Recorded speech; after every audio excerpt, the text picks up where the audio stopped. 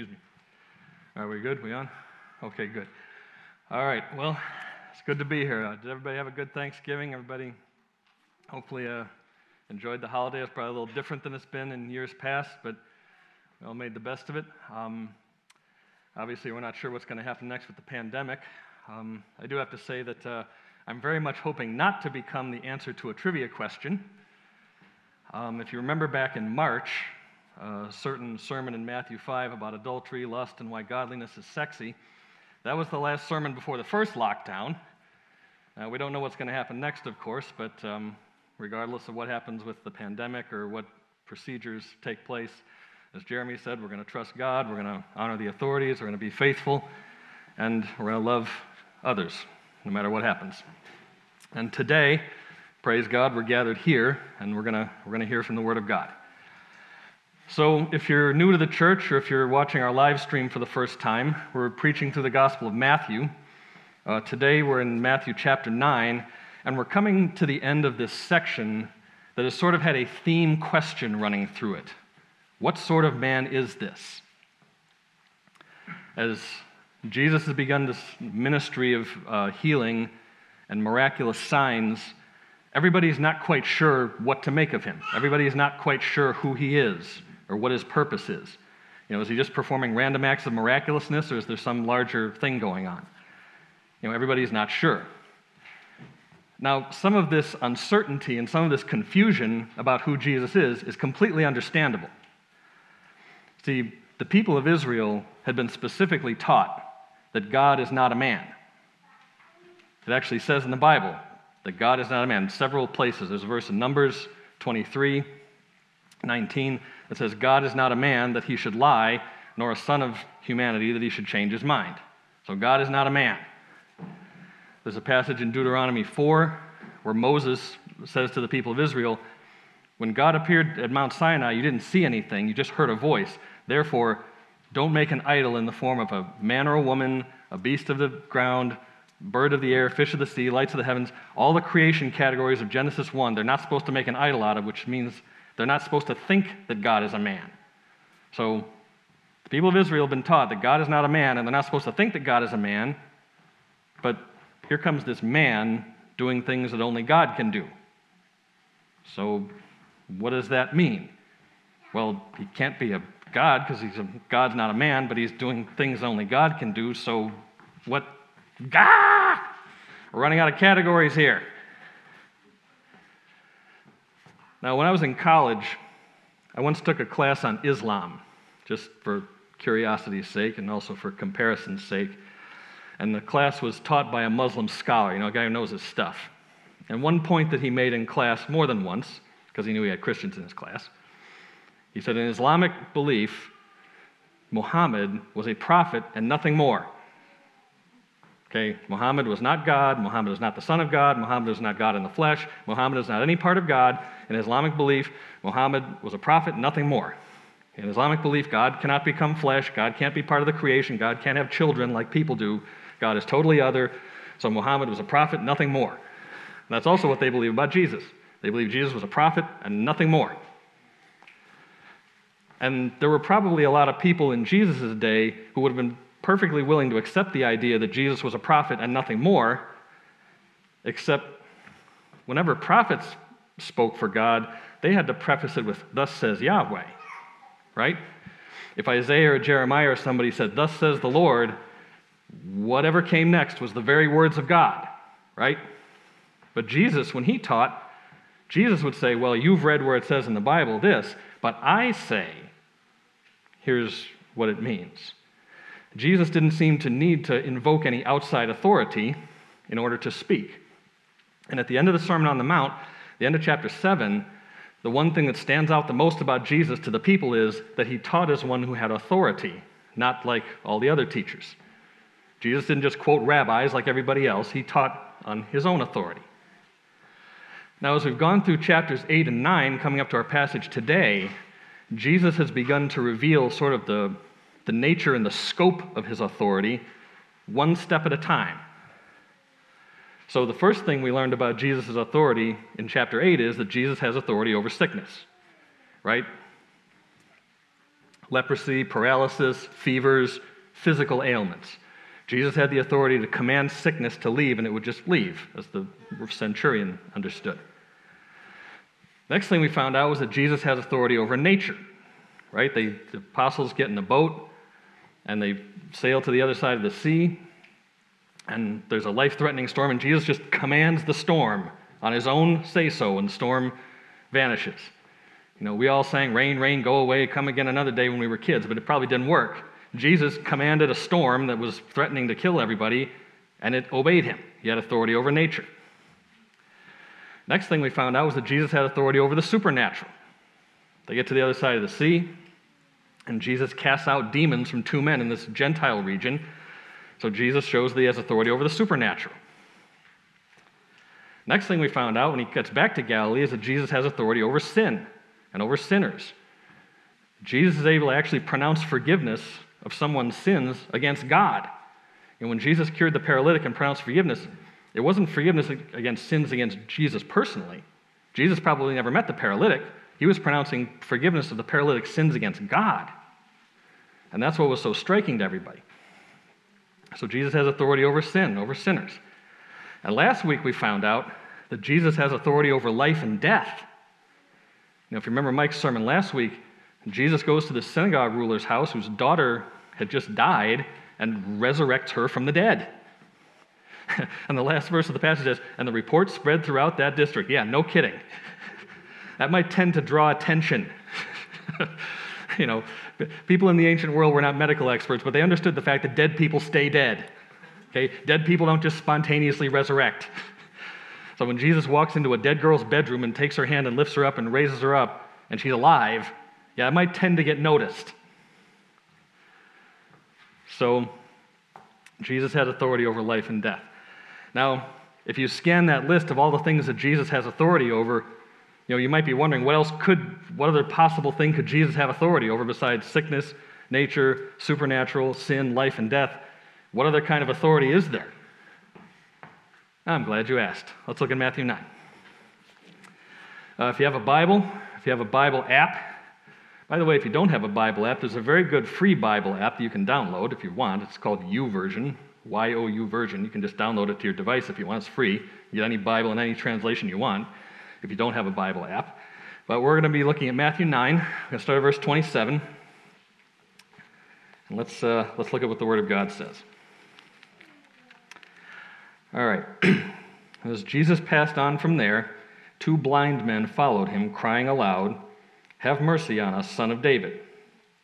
When he entered the house, the blind men came to him, and Jesus said to them, "Do you believe that I am able to do this?" They said to him, "Yes, Lord." Then he touched their eyes, saying, "According to your faith, be it done to you." And their eyes were opened. And Jesus sternly warned them, "See that no one knows about it." But they went away and spread his fame through all that district. As they were going away, behold, a demon-oppressed man who was mute was brought to him. And when the demon had been cast out, the mute man spoke. And the crowds marveled, saying, "Never was anything like this seen in Israel." But the Pharisees said, "He casts out demons by the prince of demons."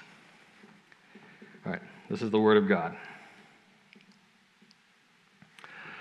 All right, so there's two different accounts in this passage, and we're going to look at them both. The first is Jesus heals two blind men. So basically what happens is when Jesus leaves the ruler's house, whose daughter he resurrected from the dead, he moves on, and you get the impression from the text that crowds have begun to follow him. He's starting to draw a crowd. There's lots of people around. So he's going on his way, and two blind men somehow find out that Jesus is in the vicinity, and so they start basically shouting after him, presumably to be heard above the crowd, right? They cry after him, "Have mercy on us, Son of David."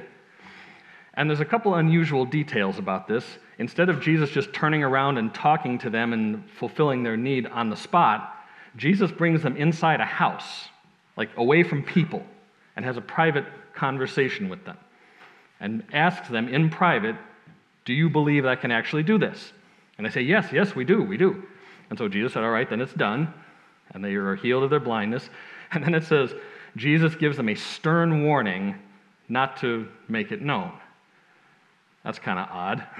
Now, stern warning, that's an unusual choice of terminology. I mean, stern warning. I mean, those of us who are fathers, I think, probably know what a stern warning is if we have kids of a certain age. You know, I love my children, and my children love me, and we generally have a good relationship, and I try to give them a certain amount of latitude in our relationship. But every once in a while, there's a certain tone that gets used.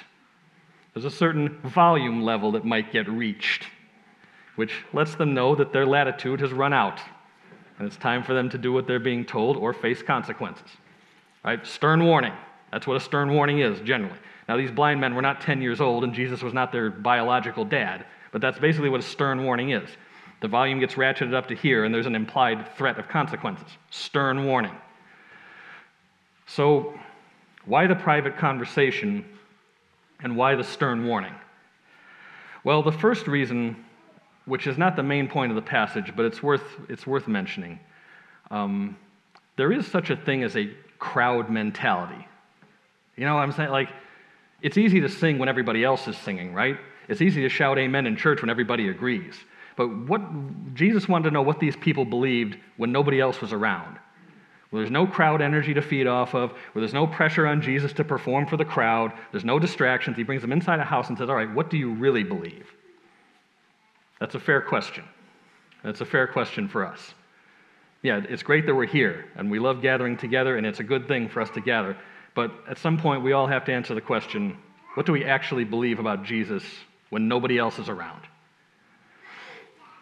Now, the second reason I think for why the private conversation and why the stern warning has to do with the title that the blind men used to address Jesus, Son of David.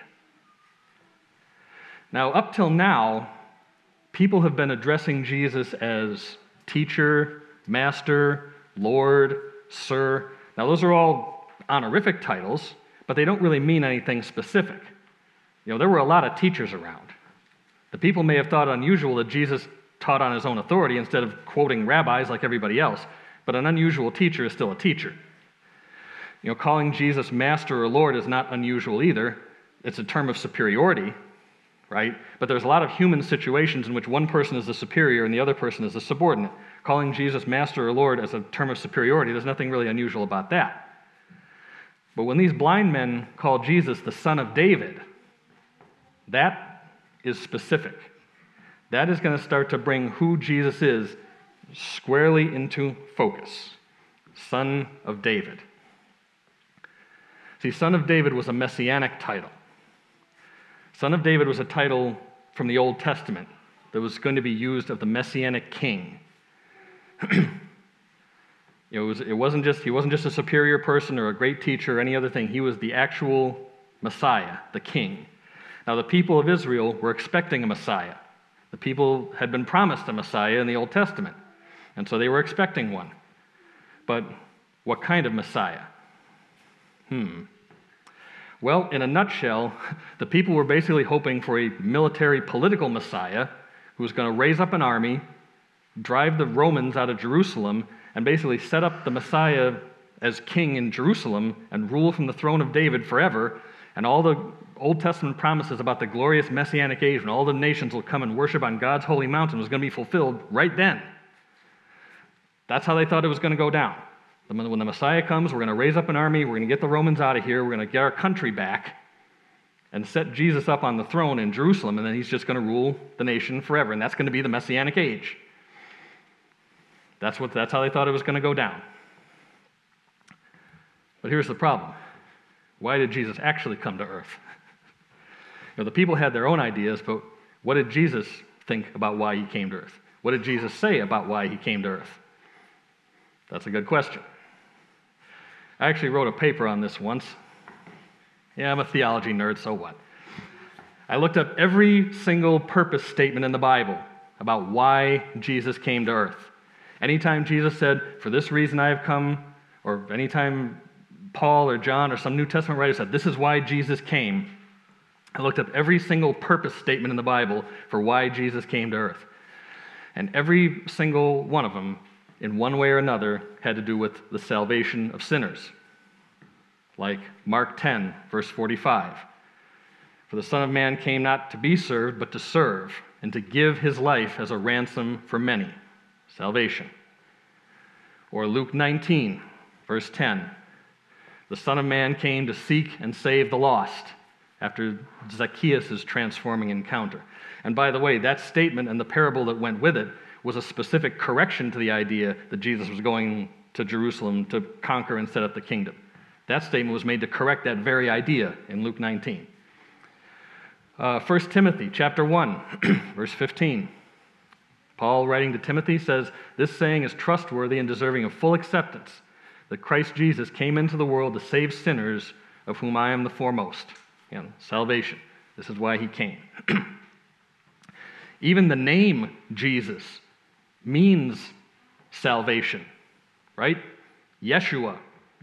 It's a noun. It's used in the Old Testament. It means deliverance or salvation. In the very first chapter of this gospel in Matthew 1, when the angel appears to Joseph, the angel says, "Joseph, son of David, do not be afraid to take Mary as your wife, for what is conceived in her is of the Holy Spirit. She shall bear a son, and you shall call his name Salvation, because he will save his people from their sins." Jesus' coming to earth had nothing whatsoever to do with the Romans and their government, other than the Romans were all sinners in need of a savior like everybody else. The best reason I can think of for why the stern warning to these blind men is, I think what Jesus did not want is these blind men trying to whip up messianic fever and start trying to muster an army and say, "Hey, the king's here. Great, let's get an army. Get your swords, get your weapons, let's get together. We're going to go to Jerusalem and conquer the Romans. Let's go!" That's what Jesus did not want, because that's not why Jesus came. And so, when he heals these blind men, says, "Don't tell anybody," Jesus has to know that as soon as they run into people, they knew that they'll find out about the healing. But what Jesus did not want was a bunch of wannabe Minutemen trying to start a revolution. That's not why he came. All right, if we look at the second healing, after the incident with the blind men, and they get healed, someone brings to Jesus a man who's under the influence of a demon. And, Mike had preached a few weeks ago about the exorcism and the demon being cast out in the Gentile region, so I don't want to go over that too much. Other than to say, the thing that happened earlier in Matthew 8, the people in Galilee had probably not heard about that. It was in a different region. They crossed the Sea of Galilee, they were in a Gentile region, they cast out demons, and then they came straight back. So the people in Galilee had probably not heard about that. They didn't have social media back then, so the people in Decapolis couldn't just get on Twitter and say #exorcism and get it trending in Galilee. They didn't have all that back then. So when Jesus performs his exorcism in Galilee, this is probably the first time they've seen this. And with this particular demon possession, it's kind of unusual because normally when demons were influencing people, there would be visible, manifestations, right? I mean, either the demon would speak, the demon would converse with Jesus, or the demon would cause some kind of destructive behavior, would cause the person to destroy things or harm themselves or that kind of thing. There were usually signs that would indicate demon possession or demon oppression or whatever. But here, the only thing it says is that the demon was preventing a human from speaking. Okay, so Jesus casts out the demon and the man is then able to speak, and okay, that's about all the text tells us. In this particular case, the detail that the author seems most concerned with is not the exorcism, but the reactions to the exorcism. Because this is the first time they've seen this, and so the crowd, the general rank and file of Israel, marvel. Whoa, nothing like this has ever been seen in Israel, which is probably true. But then there's this other reaction from the Pharisees who start to put together this really bizarre accusation. He casts out demons by the prince of demons. Now, who are the Pharisees? Just to kind of give a little background. We've heard about them a little bit so far in Matthew. Jesus has kind of referred to them during the Sermon on the Mount. But who are they? Well, the word Pharisee, loosely translated, means separatist. Basically, it got started, The Pharisees got started when the Jews came back from the Babylonian exile. If you remember way back, a few years ago, we preached through Exodus. People of Israel came out of Egypt in the Exodus, through the Red Sea, then they had to wander for 40 years. Eventually, they got settled in the Promised Land. And from that point on, there was about 800 years of almost nonstop idolatry. Okay, the people of Israel, they were constantly worshiping idols. They hardly ever worshiped God. It was like nonstop idolatry for about 800 years. So finally, God said, all right, enough is enough. And God sent the Babylonians. They conquered them, destroyed the temple, destroyed Jerusalem, and took the people out of the land into exile. When the people got back, the spiritual leaders like Ezra and some of his people, they got together and they said, all right, look, this is not going to happen again, okay? We are not going to worship idols. We are not going to make the same mistakes our ancestors made. We are going to read the Word of God. We're going to study the Word of God. We're going to know what it means. We're going to apply it in every single situation. This idolatry nonsense, not going to happen. So there was this group that wanted just strict observance of the Word of God, no outside influences, no ungodliness. We're just going to focus totally on the Word of God. Then later on, when Greek philosophy started to become a thing, the Pharisees started to become called Pharisees then, separatists. We don't want any Greek philosophy polluting our religion, so keep that separate. We don't want any Roman polytheism or anything else. We just want to focus totally on the Word of God, no ungodly influences. That's what the Pharisees were, separatists. They believe in strict observance of the Word of God, which, by the way, is not a bad thing by itself if it's done for the right reasons. The problem is, as time went on, it became less and less about honoring God and more about fulfilling their self-righteous need to feel righteous and to feel like they were doing the right things. The focus shifted off of God and onto themselves. And by the time Jesus came along, the Pharisees are described in the Gospels as self-righteous, hard-hearted, hypocritical, craving the approval of men, lovers of money, keeping up outward appearances but inwardly corrupt. And if any of this sounds vaguely familiar, the Pharisees are, among other things, the Pharisees are what we are all destined to become apart from the grace of God. Okay? If we start drifting off course, this is the iceberg we're going to hit.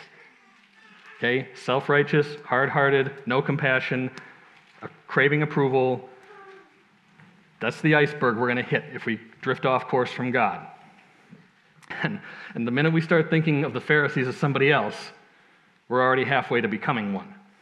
Okay? If we find ourselves too often saying, oh, look at those Pharisees. Oh, those people are a bunch of Pharisees. What are Pharisees? Iceberg right ahead.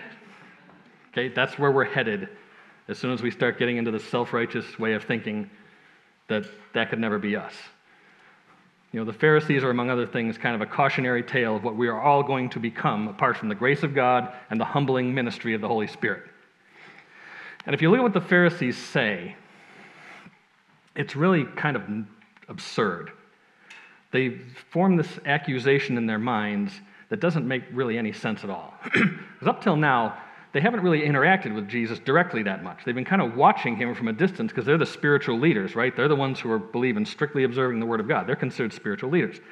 They're kind of watching him. They're kind of questioning him from a distance. After the party at Matthew's house, the Pharisees asked Jesus' disciples, why does your teacher eat with sinners? They don't ask him. They ask the disciples. And so they haven't really talked directly to Jesus yet. But there's this opposition starting to form in their minds when they see this exorcism. He casts out demons by the prince of demons, which makes no sense at all, right? I mean, Satan and his demons, God allows them to have a limited amount of power for a limited amount of time, so any influence they're able to exert is a win for Satan. Why would Satan cast out one of his own servants who's doing exactly what Satan wants him to do? That makes no sense at all. That's like a quarterback deliberately throwing a pass to the other team, not even trying to complete a pass to his own receiver. Let's just throw a pass straight to the other team on purpose. That makes no sense at all in the game of football. And for Satan to undermine his own work is just really absurd. I mean, it's kind of, but then again, so is sin. Sin is the complete absence of rationality. The Bible says sin is lawlessness. Sin is basically anarchy. Sin is spiritual anarchy. It's the complete loss of any kind of order, any kind of perspective. any kind of way God wants things to be. And when people get hard-hearted and under the influence of sin, they have the way of saying the strangest, most absurd things. Like in the Gospel of John, in the crucifixion account of the Gospel of John, Pontius Pilate, who's a Roman, says to the crowd of Jews, "Shall I crucify your king?" And the Jews say, "We have no king but Caesar." What? Huh? No king but Caesar? Are you kidding me? That'd be like the slaves saying, "We have no president but Jefferson Davis." That makes no sense at all. That's totally ludicrously absurd. But so is sin.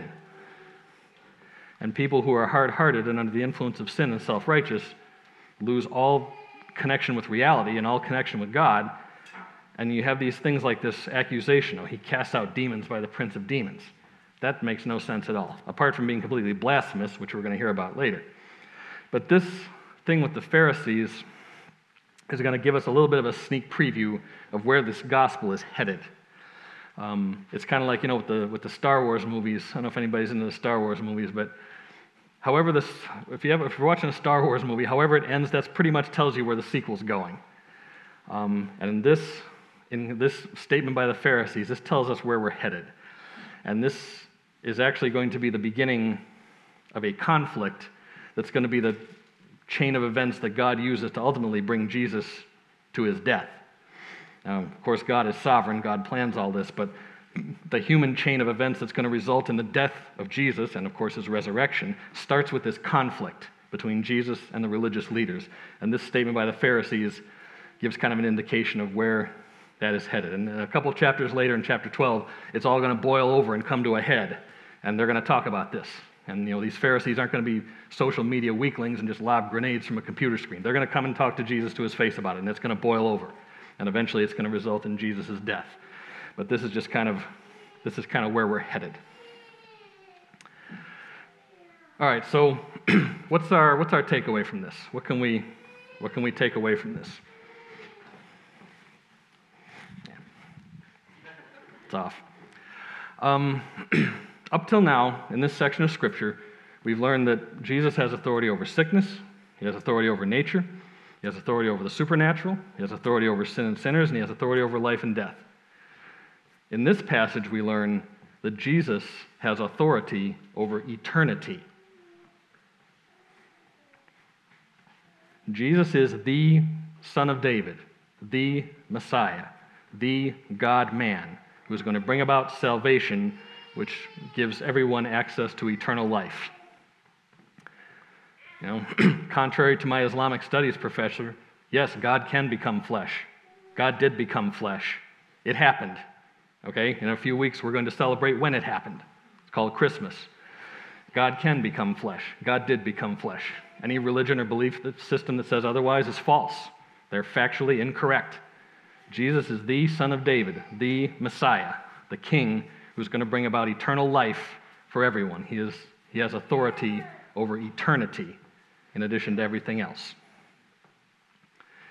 Now, ordinarily, I might just end the sermon there, but in view of what's going on in our country and in the world right now, it seems particularly appropriate to mention the fact, in case anybody's still wondering, that Jesus is not a political Messiah.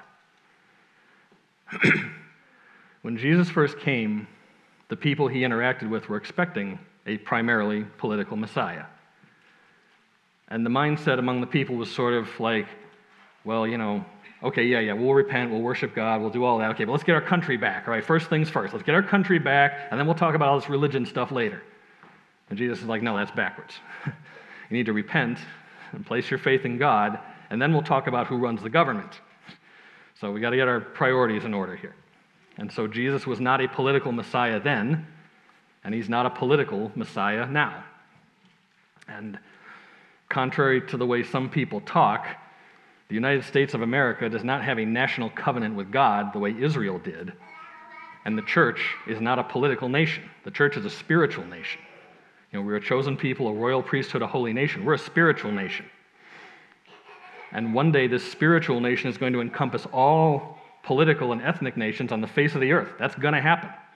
Revelation tells us. Someday the church will have all nations represented, but the church itself is not a political nation, it's a spiritual nation. And I know it's very fashionable to quote 2 Chronicles 7:14 every 4th of July, but, the United States of America doesn't have a national covenant we can use to invoke some promise that God made to Israel. And the church does not have a land to heal. We're a spiritual nation. Someday we're going to be made up of every nation, but in the meantime, our calling is to make disciples. Someday in the distant future, we're actually going to reach the end of this gospel, Matthew 28, the last 3 verses, this thing that has become known as the Great Commission. And Jesus is going to tell his disciples and us to go and make disciples of all nations. That's our calling. That's our purpose. Excuse me. Now, for those of us who are disciples, let me just say, discipleship, Christian discipleship, affects every area of life. It affects our family, it affects our work, our relationships, our finances, and yes, it affects how we engage in the political process. Absolutely. Christian discipleship absolutely affects how we engage in the political process. Christian discipleship affects who we vote for and how we vote. Christian discipleship affects what causes we advocate for and what causes we advocate against. Christian discipleship also affects how we conduct ourselves as elected officials if any of us should run for office. There's a certain brother in Christ, who shall remain nameless, that I once served with on a mission trip in the summer of 1993 back in Chicago. This brother is now a United States Senator, and I haven't spoken to him for a long time, but as far as I can tell, he's doing his level best to fulfill his role as a legislator in a way that honors Christ. And it is absolutely a good thing when men and women of God run for office and get elected and hopefully bring Christian principles to bear on the governance of this country. That's a good thing. However, as our brother in the Senate is aware, and as I hope we're all aware, the U.S. Senate chamber is not a church, the Oval Office is not the Holy of Holies, and the Supreme Court is not the judgment seat of Christ. The United States of America does not have a covenant with God like Israel did, and Jesus is not a political Messiah.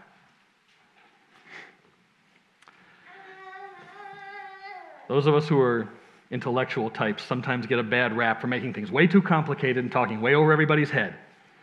All right, let's keep this simple. Jesus' purpose was to save sinners. Our purpose is to make disciples. That's it. Is that uncomplicated enough? Jesus' purpose was to save sinners. Our purpose is to make disciples. And nothing. Jesus didn't come to earth to overthrow the government. He came to go to the cross and be raised from the dead in order to save sinners. Our purpose is to bring the good news of salvation to people who do not yet know Christ so that they can become disciples. That's pretty much it. Jesus' purpose was to save sinners. Our purpose is to make disciples. Let's pray. God, we thank you for your word. Thank you for being able to gather here today and hear from your word. Thank you for the truths that you've given to us. And we pray that we would be those who go and make disciples regardless of the political or social conditions. We pray that you will bring a swift end to this pandemic, but we trust your will, and we will trust you throughout it, regardless of how it turns out. We just thank you that you've given us this high calling, that you've given us salvation so that we can go and make disciples in your name. Thank you and pray in Jesus' name. Amen. Amen.